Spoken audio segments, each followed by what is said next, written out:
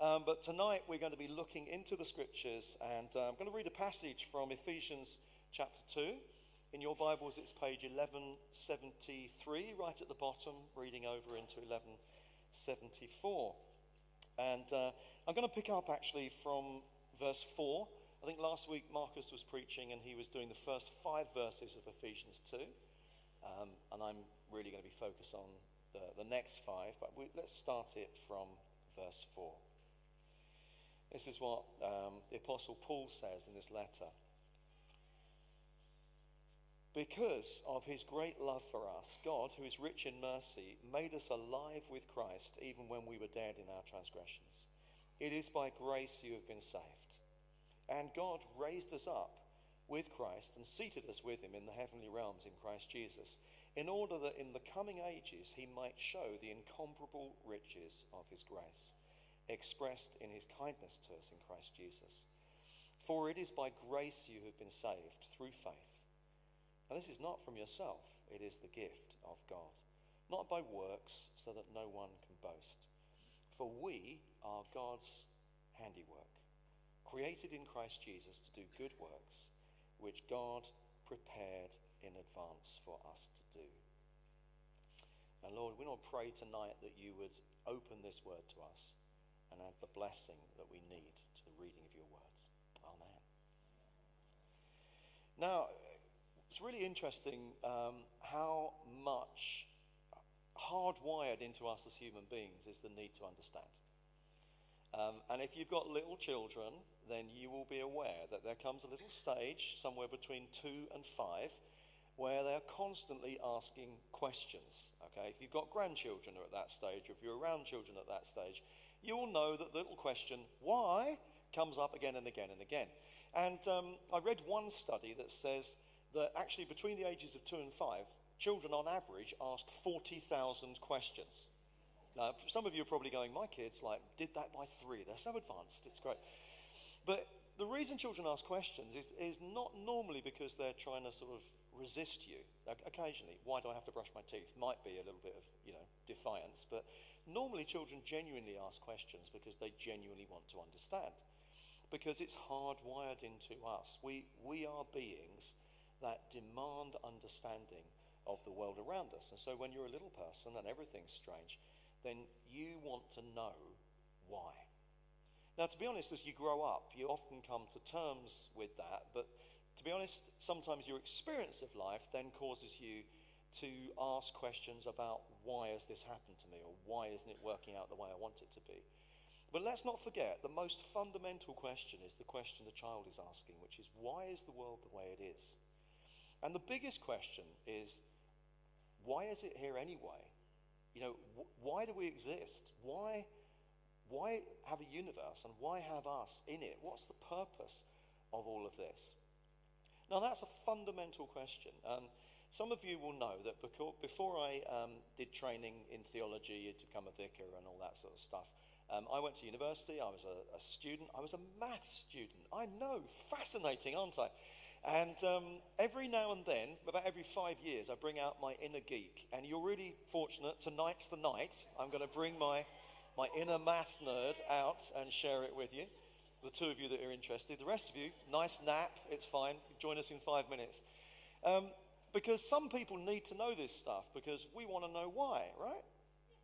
And it's interesting because a lot of people think that when you get into maths and sciences and stuff like that the further you go, the more explanations you will get, and therefore the more answers you have, and so the less likely you are to need faith.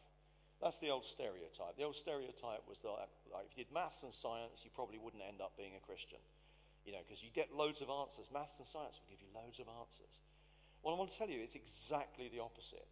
The further you go, the deeper you go, the more you realise, the more we know, the less we know. We just discover we don't know stuff. Things are more complicated than we thought they were. And you end up getting a few kind of explanations, and then you look at it and you go, but I don't know why.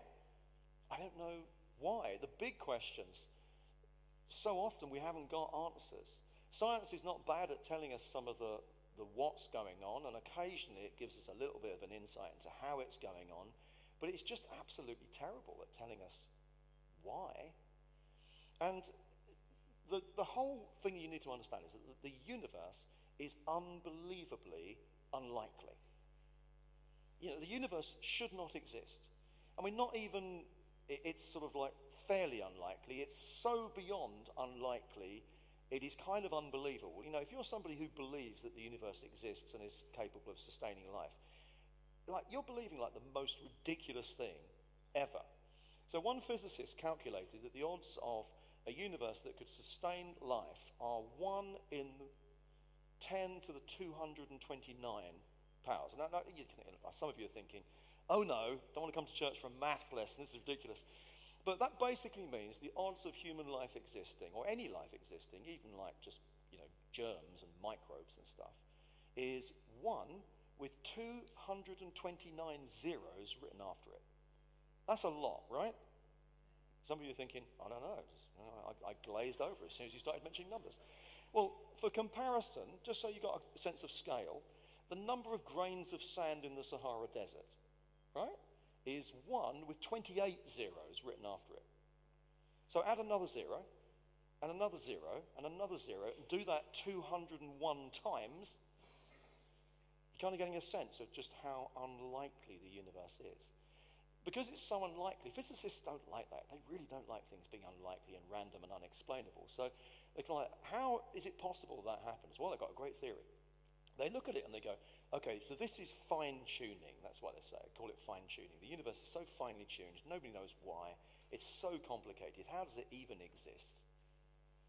Well, maybe it's not the only universe. Maybe there's a multiverse, and they've had lots of goes at it.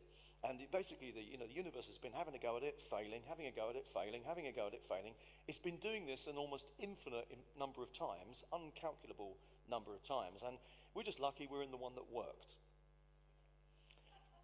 So it's a little interesting thing, because you really can't test that. But then people come along and go, look at it, they go, well, actually, isn't that a little bit like a weird gambler going into a casino and kind of thinking that my luck's been really, really bad all night, so next time I throw the dice, it's got to work. Because by the law of averages, I've thrown the dice 700 times and lost all my money, so I'm going to put my house on the next one, because this next one's got to work, right? And you know that's ridiculous, don't you? Because you know that whatever happened before makes no effect on what's about to happen now. In actual fact, the problem with the universe is the other way round. It's a similar problem, but not quite the same one. Basically, it means that if you came into a casino and you saw somebody, and the first thing they did was they threw the dice, and they threw an incredibly, unbelievably lucky roll, that you would look at that and you would go, wow, they must have been here for centuries throwing dice. That's a stupid thing to think, isn't it? But that's basically what the physicists are saying with the multiverse, because the only other conclusion is that there must be a guiding, loving hand that has made it possible for life to exist. So to be honest, you go into the faculties, the universities, you'll find as many Christians right up in the sciences as you would do in any walk of life. Because the universe is incredible and life is incredibly unlikely. And because we can't answer the why question. So you're thinking, okay, well, I came to church here from the Bible, not from a textbook. Well, surely the Bible tells us why. And the answer is, yeah, the Bible does tell us why. But often we miss it, because what we see in the Bible is so surprising that perhaps we haven't really got our heads around what it's actually saying. So where in the Bible would you look to find out why life exists? Why are we here? What is it all about? Well, you might say, well, let's go to the book of Genesis. That makes sense. Genesis is the book of creation. That's great. And actually, Genesis is brilliant because it tells us that God created the heavens and the earth. It's really a book of who rather than why. It doesn't tell us how he did it. It doesn't tell us why he did it particularly. It tells us who did it. And actually, it only really tells us about creation for a chapter and a half. Genesis is 50 chapters long. Genesis is basically the book of what the hell happened here. It was good in the beginning. It's a complete mess now. That's the point of the book of Genesis. Or you could go, well, let's go to the book of Revelation at the other end. The Revelation tells us where we're going and what's going to happen in the end and what's it's all about. And when you get there, it's like, okay, I'm now going to tell you what you're moving towards. But to be honest, it's It's a bit complicated, so I'm just going to give you a load of pictures to freak you out forever. So that's not very helpful either. So I want to make a suggestion, and my suggestion is that you might like to look at the book of Ephesians, Paul's letter to the church in Ephesus, because most of Paul's letters are letters written to churches that have got problems, and he writes them a letter to sort them out and put them back on track. Except for Ephesians, it's one of those letters where we look at it and we go, I don't really know what this letter was about, except that it's a big picture of what God has done for us and therefore how we should live. And that's the way he's written this. So the Apostle Paul has written 3 chapters of this is the amazing thing that God has done. And then chapters 4, 5, and 6, this then is how that we should live. It's a great book. One of the wonderful things actually about the first 3 chapters, the bit that tells us about what God has done, is that you can pretty much get a summary by looking at verse 10 of each chapter. So Ephesians 1:10 says this, that the big plan of God, which he was going to put into effect when the right time came along, is to bring all things together under heaven and earth under one head, Jesus. So that's chapter 1, verse 10.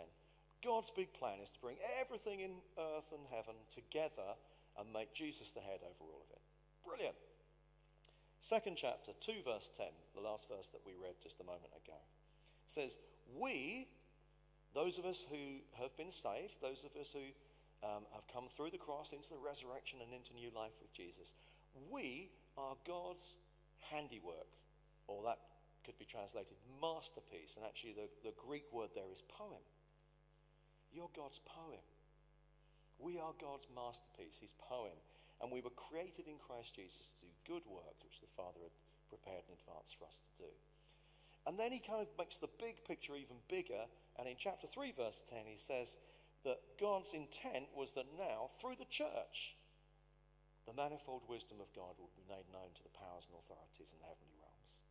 In other words, to all the rebellious powers, all the demons and all the false gods that aren't gods, who are basically looking at the world and going, what a mess, what are you doing about it? God is saying, I'm doing the church. Church is amazing. Church is a bunch of people of all sorts of ages and stages, from different ethnic backgrounds, different classes, people with all sorts of different issues going on in their lives, people who have nothing in common in the earth.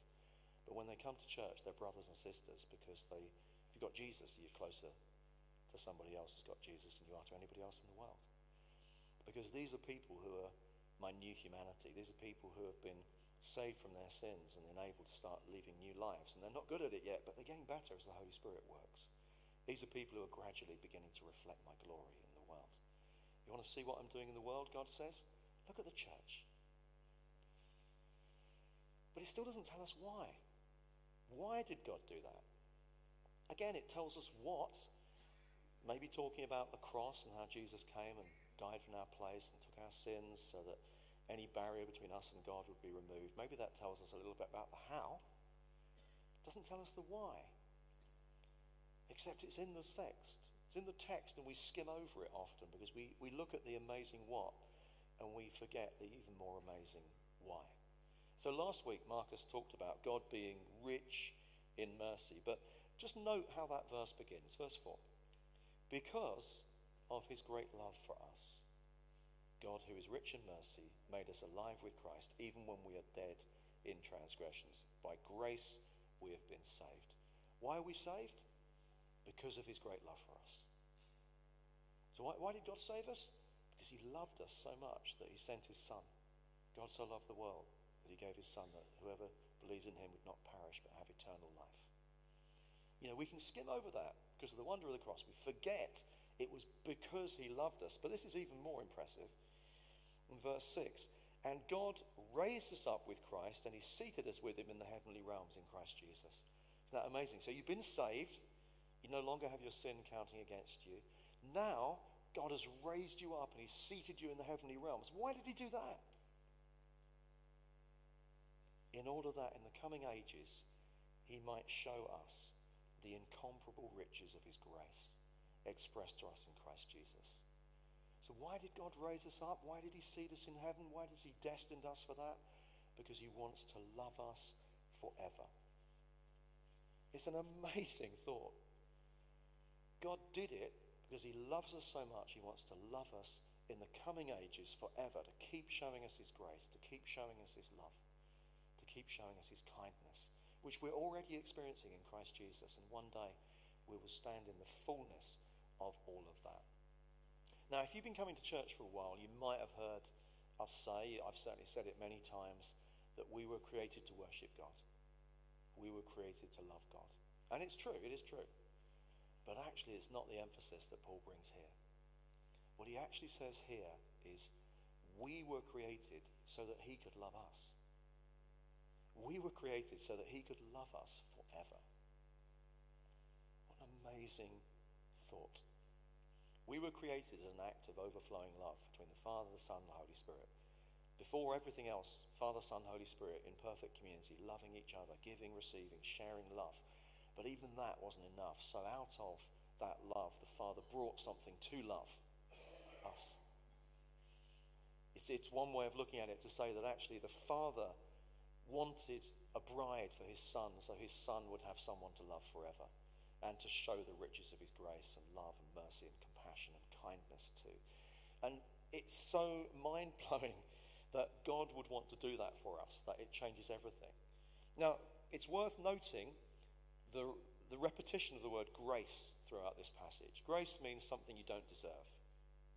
You don't deserve. You could never earn this. You're never worth it. Except God says you are. It's in verse 5 and it's verse 7 and it's in verse 8. It keeps coming back to this word grace. What it basically means is that our sins, the things that we've done wrong, all the faults and failings that we have, those things don't make it so that we scrape into heaven. What they actually do is they make it so that we get into heaven. God's love for us is even more wonderful because we were broken, sinful people. That he loved us even when we did all those things to hurt him. That he loved us even when we didn't deserve it. And the more we don't deserve it, it just makes his love greater.